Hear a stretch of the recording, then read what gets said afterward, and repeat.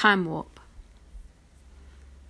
I rest my head on the window as the train gently rocks and I swallow tears. I hate seeing you this way. Colonialism seems more ghastly in the countryside. Something about seeing cleared land where forests used to reside hits harder than concrete. Like maybe reclamation of land has potential, and we can begin to heal right here in the soil with our bare hands, like decolonization is a verb, and maybe our sovereign lives can be actualized on sovereign lands. But theoretical bare sovereign hand meets cold, sharp, twisted fences, meets privatized capitalism, meets white law, big guns, and we're straight back to where it all begun. There's something about seeing these old blue gums that makes me entertain fantasies of justice. Or at least a time machine, so I could unravel every atom of my being and time warp to that shoreline, meet with our ancestors, take a deep breath and put a bullet straight through the center of Cook's fucking head. There is something about seeing our lands dotted with pockets of familiar features. As though without the sounds of swarming development, it's possible to hear countries' cries for help.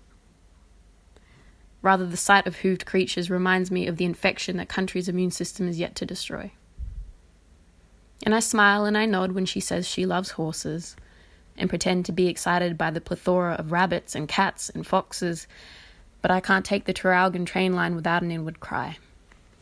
From Central Station to Maui, from 1788 to 2020, from here until justice.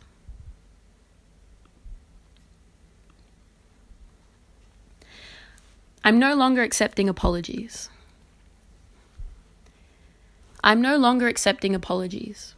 Only changed behaviors, and I mean that from the smallest demonstrations, like with interpersonal family relations and all the way to the colonial settler nation. I am no longer accepting apologies. Only changed behaviors. Sorry means you won't do it again. Or fuck, that you'd at least try. It seems kind of sick to me that you can fuck me over once, then on a second time just do it with a sympathetic smile. Like, I'm getting the feeling that your acknowledgement of country is less about giving stolen land back and more about appeasing your settler guilt. Are you actually that invested in substantial change, or are you just trying to look good? Look, if you're waiting for a sign, let me spell it out to you. Time's up. Do better. Wake the fuck up. I'm not patting you on the back anymore for just turning up to the rallies. My psych says boundaries are important, which I think means knowing how to give a hard no. Like, no, you're not allowed to yell at me. And no, I won't do that thing. But I think it should also mean no, I won't be your token. Because it takes up 10 times more energy than running a marathon to listen to you tell me how connected you feel to Aboriginal land. After your ancestors raped and killed our people, and now you've got a beach house and feel like you're really connected to the beaches, waves and sands.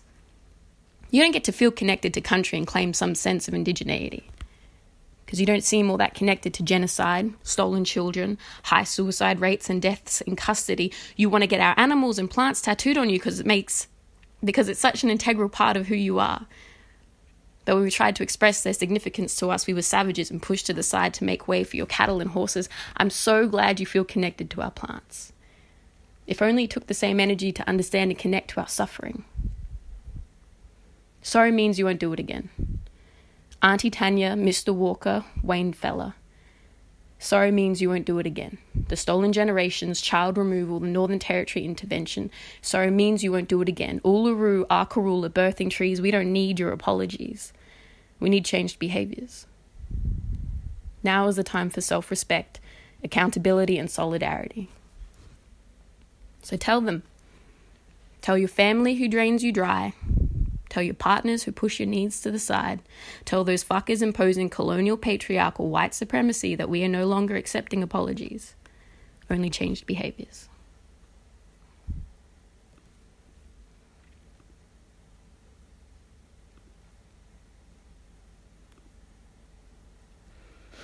In the image of, written in response to Gabby Briggs's video Queens. The body of an Indigenous woman is one of the most policed bodies in the world. We've worn the bruises and broken bones from the ugliest methods of war, carried babies forced into our wombs, and lost our voices from screaming when you stole them from us. We wore fake smiles on our faces to survive forced assimilation.